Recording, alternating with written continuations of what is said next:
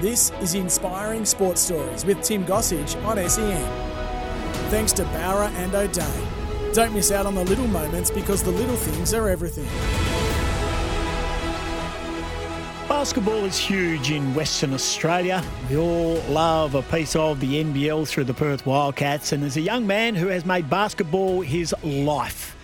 He's never played for the Perth Wildcats, but he's well-travelled. Sydney, Melbourne, Gold Coast, Cairns, overseas, and he's a boy from Bunbury, Australind to be precise. His name is Mark Worthington, and he's been kind enough to join us. And we'll chat with him over the next hour for Inspiring Sports Stories. Thanks to Bowra and O'Day, because the little things are everything. Appreciate you coming in. Thanks for having me. I'm going to get to the Wildcats question because it's the most commonly asked question about Mark Worthington, and I assume you have maybe a cookie cutter answer for it, and I'll be interested to know about it. But I want to take you on your NBL journey first and foremost. Well-travelled. How did you end up in Cairns to start with as a DP player, development player? So I got knocked back from the AIS. I think that's where the first initial step happened. You get the letter saying, thanks, but no thanks. You're not good enough. And I guess at that stage, basketball, you were unsure of the pathway to actually get to the NBL. It's not like the defined pathways that we have now, going through the junior ranks. Some people go to college. Some people pick up a DP spot straight away.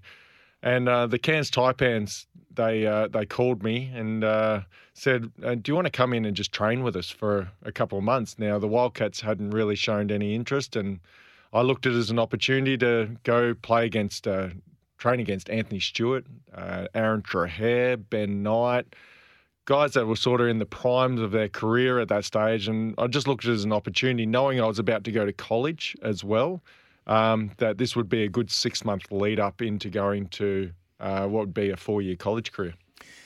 Now, basketball was a big part of your life. Of course, your dad, Greg, was a basketball coach down in Bunbury and through the Southwest Slammers as well. And your brother Trent played for the Slammers as well. Was it always just hoops, or was there a bit more to it? I'd also say my mum was the coach of the women's team for the Bunbury. My sister also played for the women's team. My mum and dad were both board members. I was a board member as well.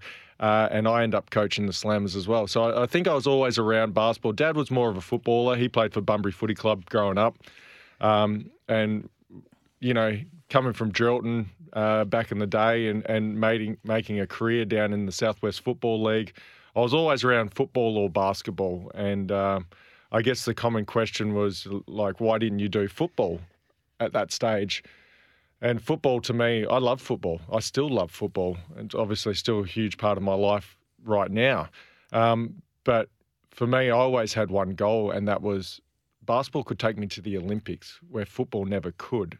And as a kid, that's all I dreamt about, was one day going to the Olympics, being that person to put on the green and gold. I had no bigger sense of pride in all my sporting career than putting on the Australian green and gold. That was always the ultimate for me. And I never thought the football path would lead me to a way to represent my country. So tell us a bit about that passion for the Olympic Games through basketball. I mean, was it passion for the game and the Olympics, or was it just the whole Olympic game movement and what the Olympics stood for? Tell us about a kid growing up and what captured your mind first. Obviously, basketball was the main part for me, but I just remember as a kid, like, it was huge just to sit up and watch the Olympics, and it didn't matter what sport it was. And funny enough, you know, years down the track when I'm actually there, I still felt like a kid. Like, I'd go and watch other sports. Like, I was like, Jesus, I'm watching Usain Bolt doing a 100-metre final, like all the cool stuff that you used to see as a kid.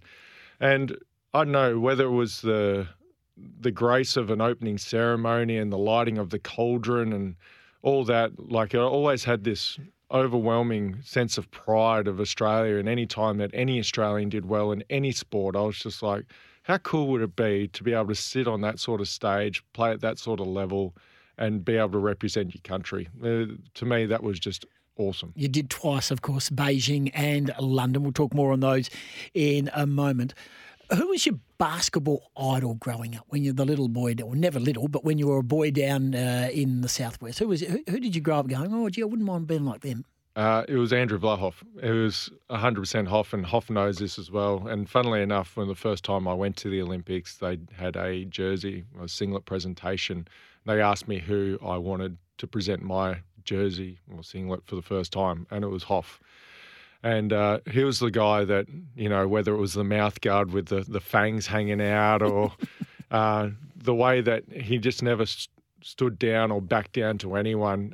For me, like I even tried to shoot like him at one stage, and I think the only thing I fell short of is probably having muscles like him, because he was a big human being. But as a captain for the Wildcats, I loved watching him, the way that he held himself, the way that he went about his business. And you sort of look at those old school players, and leadership is a funny thing. It was more about their actions on the field or on the court. And his actions was, he didn't take any crap from anyone. He never backed down, and he always inspired his team and sometimes willed the Wildcats to a couple of victories that they had no right winning. He was the protector, wasn't he? Absolutely. He was the protector of all. I mean, I think any basketballer in the modern game would love an Andrew Vlahoff and also a Mark Worthington, because that's the way you played it. You played the game tough as well, and you set about, being the man who flew the flag for the smaller guy or the guy that you needed to free up to hit the bomb. So you took that trait into basketball. And I'm very lucky. I sit alongside Andrew for all the home games for the NBL coverage on the network, and I've learnt so much from him. We've known each other for a long time, but his knowledge of the game to this day is unsurpassed. Yeah, I quite enjoy sitting across from you guys at the basketball court having a beer.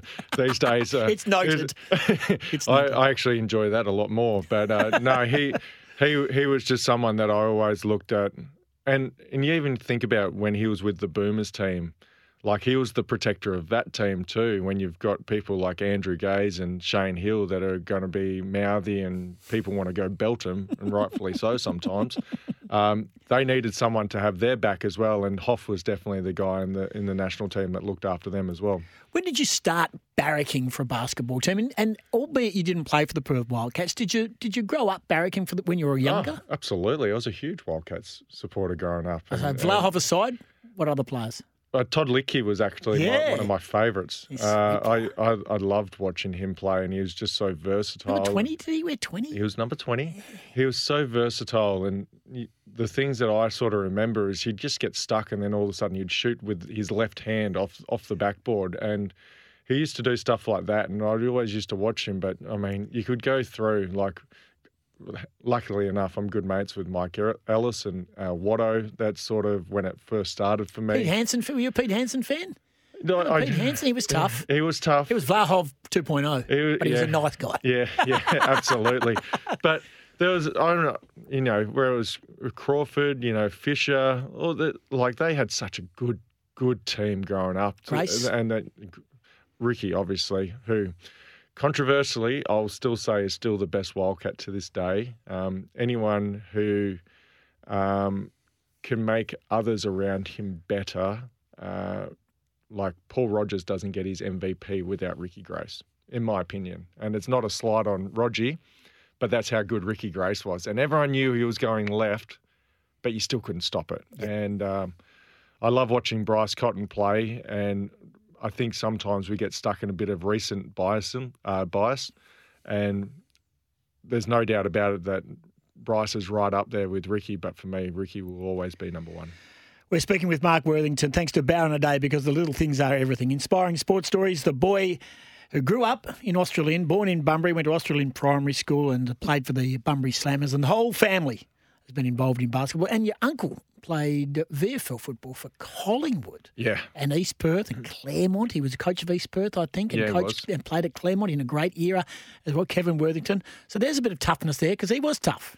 Yeah, no, he still is. He's still tough.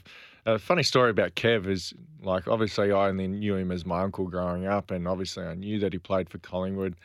But even when I moved to Melbourne, like, understanding that he still had such a good name within the community. And I remember once going into an airport, and I think I was playing for Gold Coast at this stage, but I was at the airport at Gold Coast, and I walked into the lounge, and Eddie Maguire was there. And I walked in, and he said, "Mark, how are you doing?" I was like, Eddie knows my name. This is awesome. We had a bit of a chat, and he goes, "Anyway, say g'day to your Uncle Kev for me," and walked off. And I was just like, well, that's pretty cool. Like, at that stage, you knew that Kev was, did his part for the Collingwood Football Club, and even though Kev still has all his teeth and he is still blind in one eye, so maybe that is part of the reason. Player, but he was tough as nails back in the day. He certainly was. We'll take a break and come back. We'll talk about that NBL career, Rookie of the Year in 2006, four-time All-NBL first team, of course. And also, can't forget the fact is you were also a Player of the Year in 2005 in the NABC Division 2 and an SBL champion in 1999. You've achieved plenty, and we're going to take you on that NBL career journey next. Mark Worthington, our guest. This is Inspiring Sports Stories, thanks to Barra Note. This is Inspiring Sports Stories with Tim Gossage on SEN. Thanks to Barra and O'Day. Don't miss out on the little moments because the little things are everything. Mark Worthington, our guest. We're talking about his outstanding basketball career that's taken him all around the world, 2 Olympics, 5 NBL clubs, played in Europe and also in the college system in the States, and still playing in the NBL 1 West competition. Tell us a bit about this NBL journey. I'm intrigued by this. Sydney, the Dragons, South Dragons in Melbourne. I forgot about the Dragons. I shouldn't. You won a championship there. Melbourne, the Tigers, Gold Coast, and then Cairns. And a good chunk of time. 107 games with Sydney, 35 with Dragons and that championship, 80-odd games with Melbourne, 50 games with Gold Coast and 50 with Cairns. You got around. Yeah, sometimes it was not by design. So obviously the Sydney Kings came in after their three-peat, bought in from college. So obviously I was the problem because we didn't win the next year. And, all is going well except we have this sponsor called Firepower with Tim Johnson, the con man, and Western Force, South Sydney Rabbitohs, Sydney Kings. So Firepower was the fuel stuff that you put in the petrol and made your petrol last long. I'll tell you this story. I was at a barbecue, right? And Jason Smith, who was the captain of the Sydney Kings, captain of the Australian team at that stage, he goes up to one of Tim Johnson's henchmen, as you would, and says, "Oh, mate, I've put the pill and the fuel in the car and I got an extra 30 kilometres." And the henchman looked around like, "Really?" And he calls over Tim Johnson. He's like, "Tim, you got to listen to this."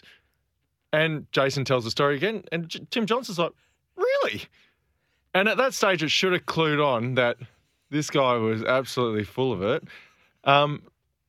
But anyway, the story goes, we don't get paid for majority of the last season. So when you're playing basketball and you're getting on a plane and you're battling your bollocks off for the Sydney Kings and you're not getting paid, where's that energy? Where's that energy come from? And were you genuinely looking at each other and going, we're in trouble here?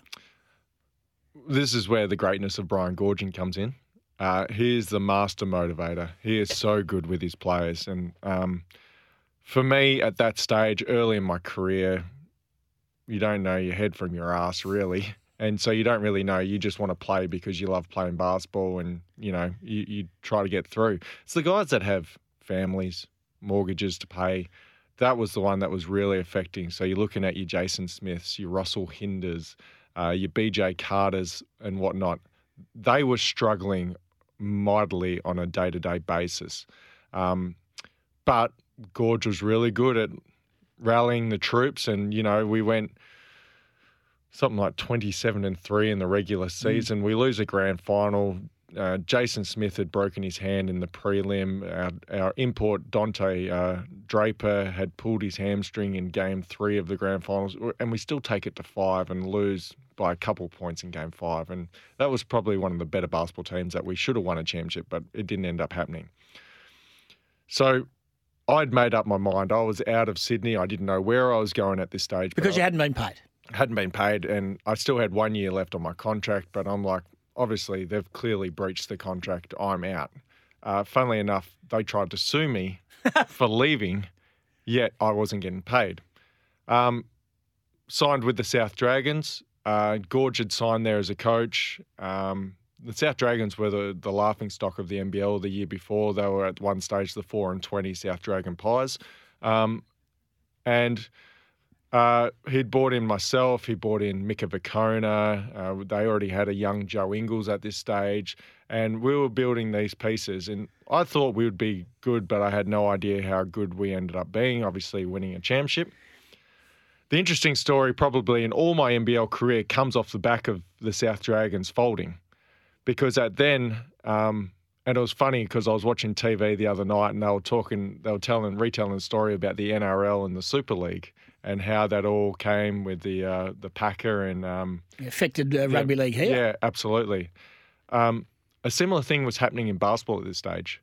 The NBL was running, but a lot of owners were unhappy, and there was a chance that there was going to be a breakaway league from the NBL, a so-called Super League as well, in the NBL form. The South Dragons were on board with the Super League, as were the Melbourne Tigers. And so there was a vote that went around to all the clubs, and pretty much 7 of the 8 clubs had said, yeah, we're happy to leave this to go trying something new. Now, little did the South Dragons and the Melbourne Tigers know that this was a bluff by 6 of the other clubs. And so when it came deadline time, Dragons have said, yep, we're happy to change. Melbourne Tigers, and you might remember, the Melbourne Tigers were out of the league for a couple of months where they thought they were out. And every other team opted back into the NBL. So Ruffy Jaminda, Mark Cowan, the owners of the Dragons said, well, if this is the way things are going to be run, we don't want anything to do with it. We're out. And basically that was the end of the South Dragons. So you win a championship. We're actually training for the next season. We had started signing players to come to us. And then I'll never forget the phone call. I was travelling back home over the Westgate Bridge in Melbourne. I got a phone call saying, can you call the rest of the team and meet me in the office? This was from the owner. And I thought that was a bit weird, but didn't think anything of it. We go back, rally the troops. About 2 hours later, we're all in the owner's office, and he said, we're pulling the pin on this. We're done. You're free to go find a job somewhere else. So, yeah, I think the first 2 clubs, and then it ended up being with the Gold Coast Blaze as well, where they folded. And just to clear a few things up here, because I got a lot of shit from WA fans around Sydney folding and then the South Dragons folding. Everyone said the Sydney folded because of how much money I was making. I came out of Sydney $10,000 in debt after 3 seasons. That was not through being meticulous with your money. That was because I wasn't getting paid and I was on a minimum contract of $40,000 a year. Obviously, the South Dragons thing happened, which was no one's fault. And then the Gold Coast thing happened as well. And so you feel like the messaging out of Western Australia and Wildcats connection fans, I don't even know who, you would be aware of some people that you probably hold grudges with to this day because of the stories or what they wanted to say about Mark Worthington and didn't know the facts. I'm not too sure whether you do or not. But in general, Sim, you felt that you were unfairly targeted by the WA basketball community because of what had happened in the previous journey with those 3 clubs. To a degree, yeah. I mean, obviously there's also, I knew that they would want me to be a Wildcats player. Everyone wanted you to be a Wildcat. I knew that as well. Why not? Do we want to get to that story? In a moment. Okay. Tell us a bit about Cairns. You went back to Cairns. That's where you finished in your NBL career. Yeah. But that's where they were the ones who also started you. So you must be pleased with that. Yeah, absolutely. And you know what? I would have been a Cairns Taipans player to even start my NBL career. But Alan Black said I wasn't good enough to be in the team, yet I was going to be a starter for a team that just won 3 championships in a row. So I would have gone back to Cairns as a loyalty thing to start off my career, but it was fitting to finish my career in Cairns. Aaron Fern had tried a couple times to get me up to far north Queensland. And it worked out well. I thought they were a team that was sort of on the cusp. They always battle out of their weight division. Yep. They're the one thing about the Taipans that you got to sort of love about them. I feel like they're almost like everyone's second team almost because of what they've always done, whether it was Aaron Fern. I think they're being rivaled by Tassie now. I think Tassie's a rival. There's a bit of love for Tassie. I know. But Tassie still has those star players that are going there where Cairns make the star players. Yeah, they have to scrimp and scrape their way to get their team together. I love what Adam Ford's doing in Cairns. And this was a messaging that I always told Aaron Fern back in the day. I was like, if you're going to get an import, like for like, your import is always going to be worse than the import that a Melbourne gets, a Sydney gets, or a Perth gets. And so you've got to do something different to what everyone else does. Otherwise, if you try and do the same thing and replicate, you're going to have a bad result. I think what Adam Ford's done has been awesome. He's empowering young guys, giving them a lot of responsibility, obviously finding talented young guys as well, whether it's Bull Quall, Sam Wardenberg, Sam Menenga now. Taron Armstrong's going to be an absolute gun in this league. He's done a great job. I love the Taipans. We're going to take a break and come back. Mark Worthington, our guest, and we are going to focus in on why not the Perth Wildcats, because it's something that, well, it's fair to say, Wortho, it's grinded my gears for long enough, and I now need to hear it straight from your mouth as to why you never pulled on the red singlet. Inspiring sports stories thanks to Barra and O'Day. Don't miss out on the little moments, because the little things are everything. This is Inspiring Sports Stories with Tim Gossage on SEN. Thanks to Barra and O'Day. Don't miss out on the little moments, because the little things are everything. Mark Worthington, our guest, retired NBL superstar, 5-club player, Commonwealth Games gold medalist in 2006 and a dual Olympian in Beijing and London. We've spoken about your NBL journey, which doesn't include the Perth Wildcats. Very, very simple, straightforward question, Wortho. Why? Why have you never played for Perth? Well, I'll do it because there was a couple of different times that it could have happened, but it didn't. The first one was out of college. I wanted to go to Cairns, but I was also speaking with Perth and I was speaking with Sydney. The first time around, I've already talked about what Cairns wasn't willing to offer me. Perth saw me as a 10th sort of guy, and Sydney, with the national team head coach, saw me as a starter in that mix. And so I thought that was probably my best opportunity to keep learning. And at that stage, I was quite happy to continue to learn and understand. And I was going to a team that had Jason Smith and CJ Bruton, guys who I'd watched over the past couple of years, guys that I'd loved watching play basketball, and then I was a chance to become their teammate. Luke Kendall, who was still one of my best mates to this day, who I'd played college basketball with, was at Sydney as well. He actually did the recruiting pitch when he came over to Denver to come visit me and sold me on Sydney. And so that was the first time that I thought Sydney was a better fit for my development at that stage. So there's no anti-Perth sentiment?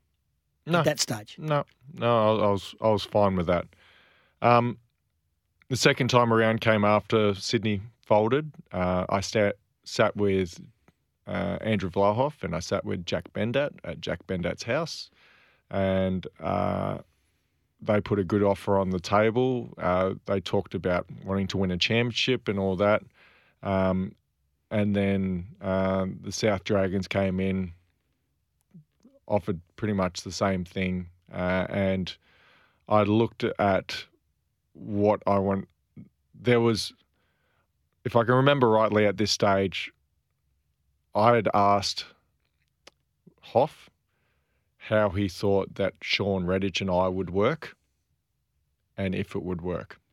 And Hoff was definitive that he thought it could work, and I wasn't so sure that it would. Mika Vukona wasn't at Mika Vukona level at that stage yet, but he was growing into becoming a good player, and I could see myself and Mika being a better tandem. So are you talking about a combination with Redditch, or did you feel like you didn't want to be second wheel to Redditch? A combination, second wheel, however you want to put it. I wasn't sure how we would work together. Okay. Whereas I knew Mika and I could work together. Yep. For what the way that our styles sort of meshed. And I enjoyed, like, Mika obviously had an external hardness that he you knew he would be one guy that he didn't need a shot, but he'd play defense, he'd rebound, and he was a great teammate. I wasn't the most selfish player in the world. Obviously, at Sydney, I got up quite a few shots. At the Dragons, I got up quite a few shots, but scoring was never my main attribute as a basketball player. And I just saw having fun with Mika Vukona at that stage. The real turn in this story is when Rob Beveridge was coaching. I was coming back from Europe, and Chris Anstey was gunning after me hard as the coach of Melbourne Tigers. Chris is obviously one of my good mates. He's actually going to be the best man at my wedding coming up. But I was adamant I was coming to Perth at that stage. And Bevo and I had some really good chats, and we had agreed verbally that I'd be coming in to the Wildcats. And then Bevo got fired and Trevor Gleeson came in. And I'd messaged Trevor and said, just left a voicemail, I'm pretty sure, or text, and I just said, mate, Bevo and I had sort of agreed that I'd be coming in. Want to see if you're still on that sort of page, because at that stage I was ready to come home to WA. And I never heard back from him. And I took that as a sign of, well, that's not going to happen. And so, the one time that I was ready and it was going to happen, it didn't happen. So I guess that's the short answer is, in the end, I wanted to come back to Perth and it just wasn't meant to be. Does that make you sad that you didn't play for the Perth Wildcats? Is that the right emotion? Is that, or did it disappointed you, or is it part of the career that you would love to have put on and played it in WA? I mean, it's hard to say that I'm disappointed with anything that I did by the end of my career. I think it was a fitting send-off in Perth, my last game being at RAC. You loved taking on the Wildcats. You actually, there was a lot of venom towards you as a basketballer. Oh, yeah. No. You loved that, didn't you? Well, thrived on it. Yeah, I did actually. Here's a funny story. I think my dad said it to me really, maybe my second year. The year that I gave Sean a concussion, I gave him an elbow to the head in the game and I got suspended, and I'm actually in Perth, but I get suspended once I've landed. So I've got to miss the game. So it's game 2 of a semi-final series, and I'm sitting at a friend's house in Perth watching a game at Challenge Stadium, getting the Wertho's a wanker chant over and over again, and it was loud on TV. And so you weren't allowed to go to the game? I wasn't allowed to go to the game. And so I'm probably for my own safety as well. I've got stories from Challenge Stadium, I can tell you. But I remember my dad just saying to me, the minute that they stop booing you is the minute you're not doing your job right. And I felt like the way that I got an applause on my last game, it was probably the right time for me to retire. But no, there was a fair bit of spite back in the day. I had a fan swing on me at Challenge Stadium. I had a security guard try to fight me. The security guard at Challenge Stadium tried to fight me. I seemed to piss off a lot of the West Coast. Why? Why? What the security guard story? Tell me. Well, that was one after the other. A fan was hanging over the rails trying to swing on me, and I was sort of goading him a little bit, if I'm being totally honest. And then I turned to the security guard that was right there, and I said, "Is there any chance you're going to do your job today, mate?" And he told me to, hit the road, and I might have given him a little bit of a shove on the way past, and then he came after me. So the beauty of the NBL back in the day, and probably all sports back in the day, is a lot of stuff wasn't caught on camera. But I could only imagine that, similar to what probably the Aaron Baines and Adam Ford thing that's just happened in the media, and there was a fair bit of that sort of stuff back in the day. So in summary of the non-Wildcats career, again, I ask you, would you have loved to have played for them? Forget about the circumstances. Would you have loved to have finished and looked at the resume and gone, I played for the team that basketball is big with? If you love sport, WA, doesn't matter if it's footy, basketball, soccer, cricket, the Wildcats, everyone loves Wildcats. Yeah, absolutely. No, I can come to the games now and I can appreciate how passionate they are. Good, bad, indifferent, they're still passionate about their team, and would have been amazing to play at RAC. Yeah. I think it would have been better to play at Challenge Stadium, if I'm totally honest. Like, Challenge Stadium back in the day was just a different beast. That was a cauldron of hellfire and brimstone raining down on you if you're on the opposing team. And as you said, multiple times I was probably public enemy number one for the Wildcats fans. And it's quite funny now. Like, I walk amongst the crowd and you still get the mixture of people. Like, people are like, "Hey, Wortho, how are you?" And you still get the people to tell you, I should... How does Simon Devlin go with you, mate, from Devlin's Cigar Lounge? No, me and Simon are great. And it's the funny thing. Did he give you plenty? We gave each other plenty back in the day. That was the best part about it. For those who don't know, Simon Devlin sits behind the away bench. He pays for a corporate box. He's the most passionate. He never, and I stand corrected on this, but you'd know because you've been a target, he never oversteps the mark. He knows where the line is drawn. He just targets a player and he gets under their skin. And I would say he's a habitual line jumper. Really? Myself. But once again, we used to be great because he used to go at me, and I liked talking during a game, which was fine. And I think I went to hand him the ball once, and as he reached out to grab the ball, I dropped the ball and flipped him the bird. And he loved that. And I think that's where our friendship began, because he was just like, well, if I'm going to give him that much and he's going to give it back to me, he goes... and he's told me this before. He said, I do it because I know guys start concentrating on me and stop concentrating on basketball. He goes, but you, not only did you beat us on the court, you used to talk to me all the time. You used to give me so much crap. And he goes, that was the most annoying thing of all. So now I don't mind meeting up with Devlin. I don't mind having a cigar with him at his cigar bar. And Hay Street. He's a good man. He is a good man. We're going to take a break. We'll come back and we'll wrap things up just in regards to that Olympic journey. I just want to get that feel, as you talked about a young boy growing up wanting to go to Olympic Games. You went there twice. Not even what happened on the court, just about being a part of that. And also where to now, because in the ensuing days and weeks ahead, you're about to marry a very well-known WA sports star as well. We'll take a break. This is Inspiring Sports Stories. Thanks to Barron O'Day. Don't miss out on the little moments, because the little things are everything. Mark Worthington. This is Inspiring Sports Stories with Tim Gossage on SEN. Thanks to Barra and O'Day. Don't miss out on the little moments, because the little things are everything. Mark Worthington, our guest. Five-club player, of course, in the NBL, championship player, two-time Olympian, Commonwealth Games gold medalist, also named in the Sydney Kings 25th anniversary team in 2013 and Basketball WA Hall of Fame in 2022. And you came out of retirement to play this year in the NBL 1 West competition with the Willetton Tigers and got very close, very close. It was a very tight comp. Yeah, how stupid am I at 40 to do that? You love it.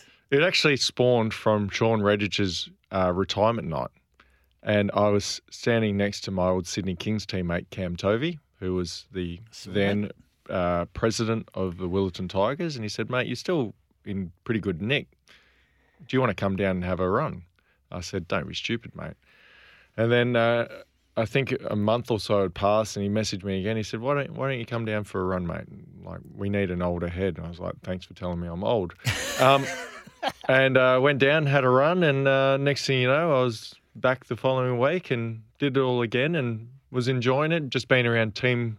I think it's the hardest thing as an athlete is you walk away from your sport, and businesses and whatever you go into, they try to preach this whole team environment, but it's never the same as a sporting environment and a sporting club. And to be around a bunch of young guys, to be able to teach them, be able to play again, run around, it's a good way to stay in shape, really, when you don't really want to stay in shape. But it was good fun overall.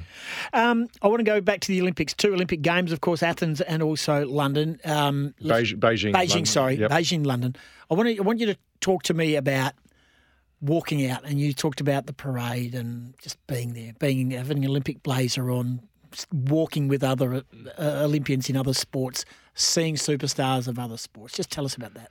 I think it'd be remiss of me not to talk about the Com Games in 2006 first. because As well. that was an opportunity to walk out at the MCG in front of your home country, wearing the green and gold, and filling up 100,000 people at the MCG, walking out and getting that sort of applause. Like, that will never get replicated again in my life.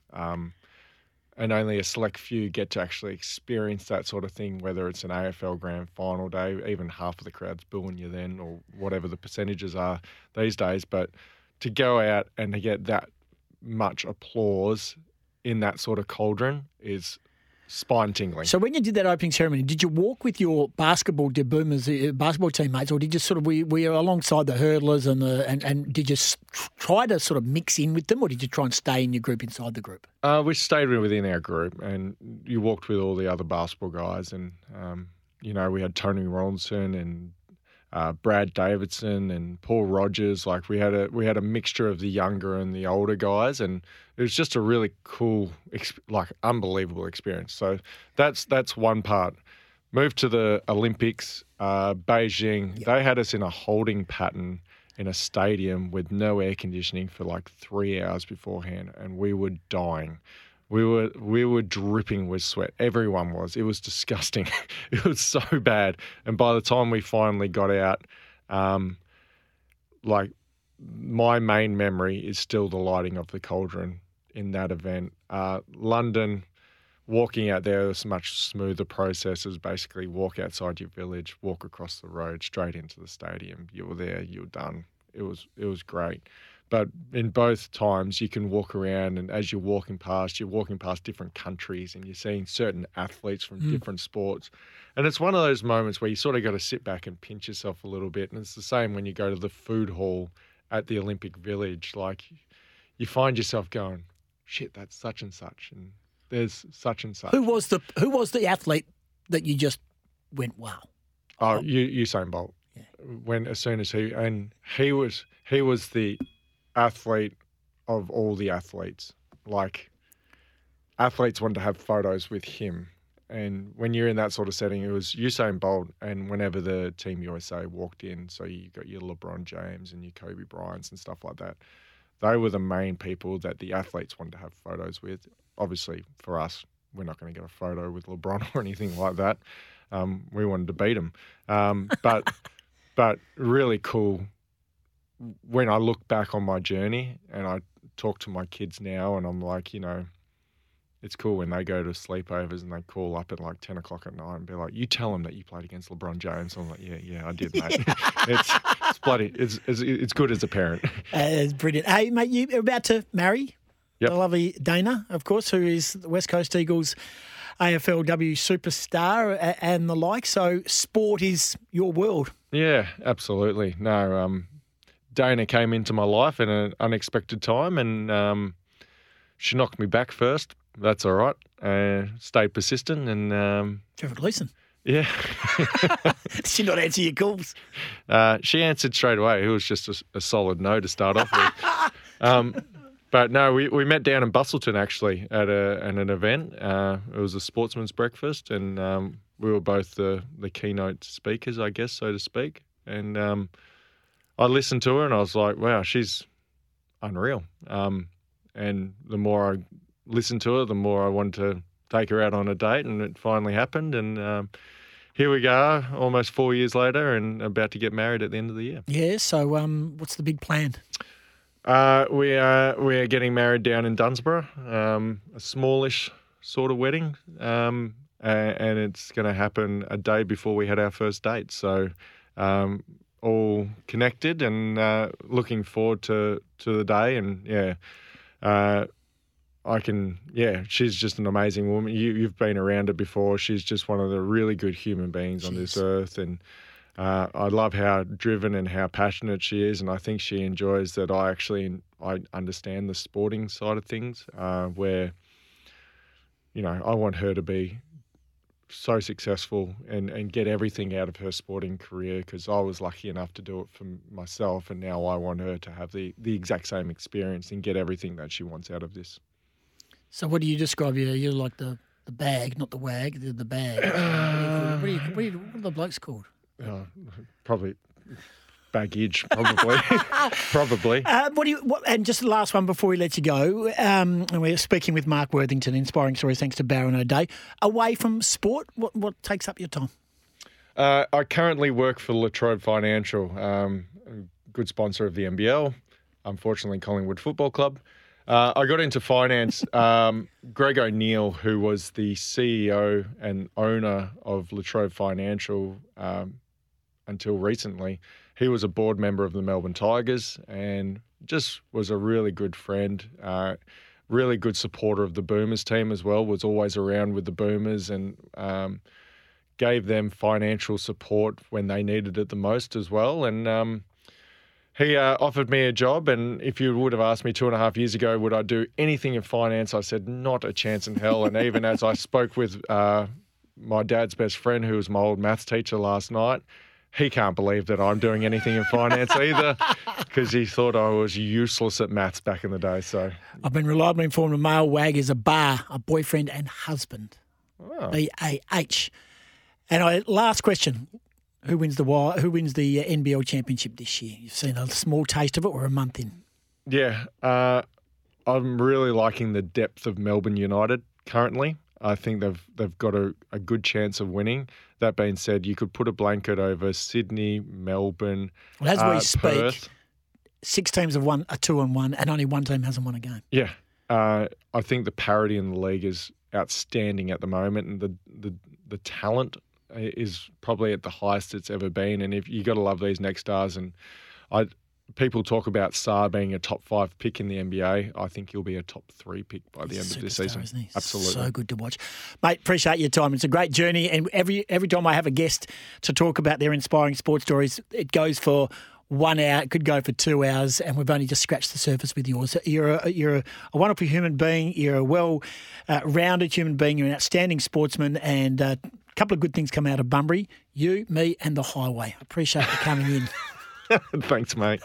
Mark Worthington, Inspiring Sports Stories. Thanks to Barron O'Day. Don't miss out on the little moments, because the little things are everything.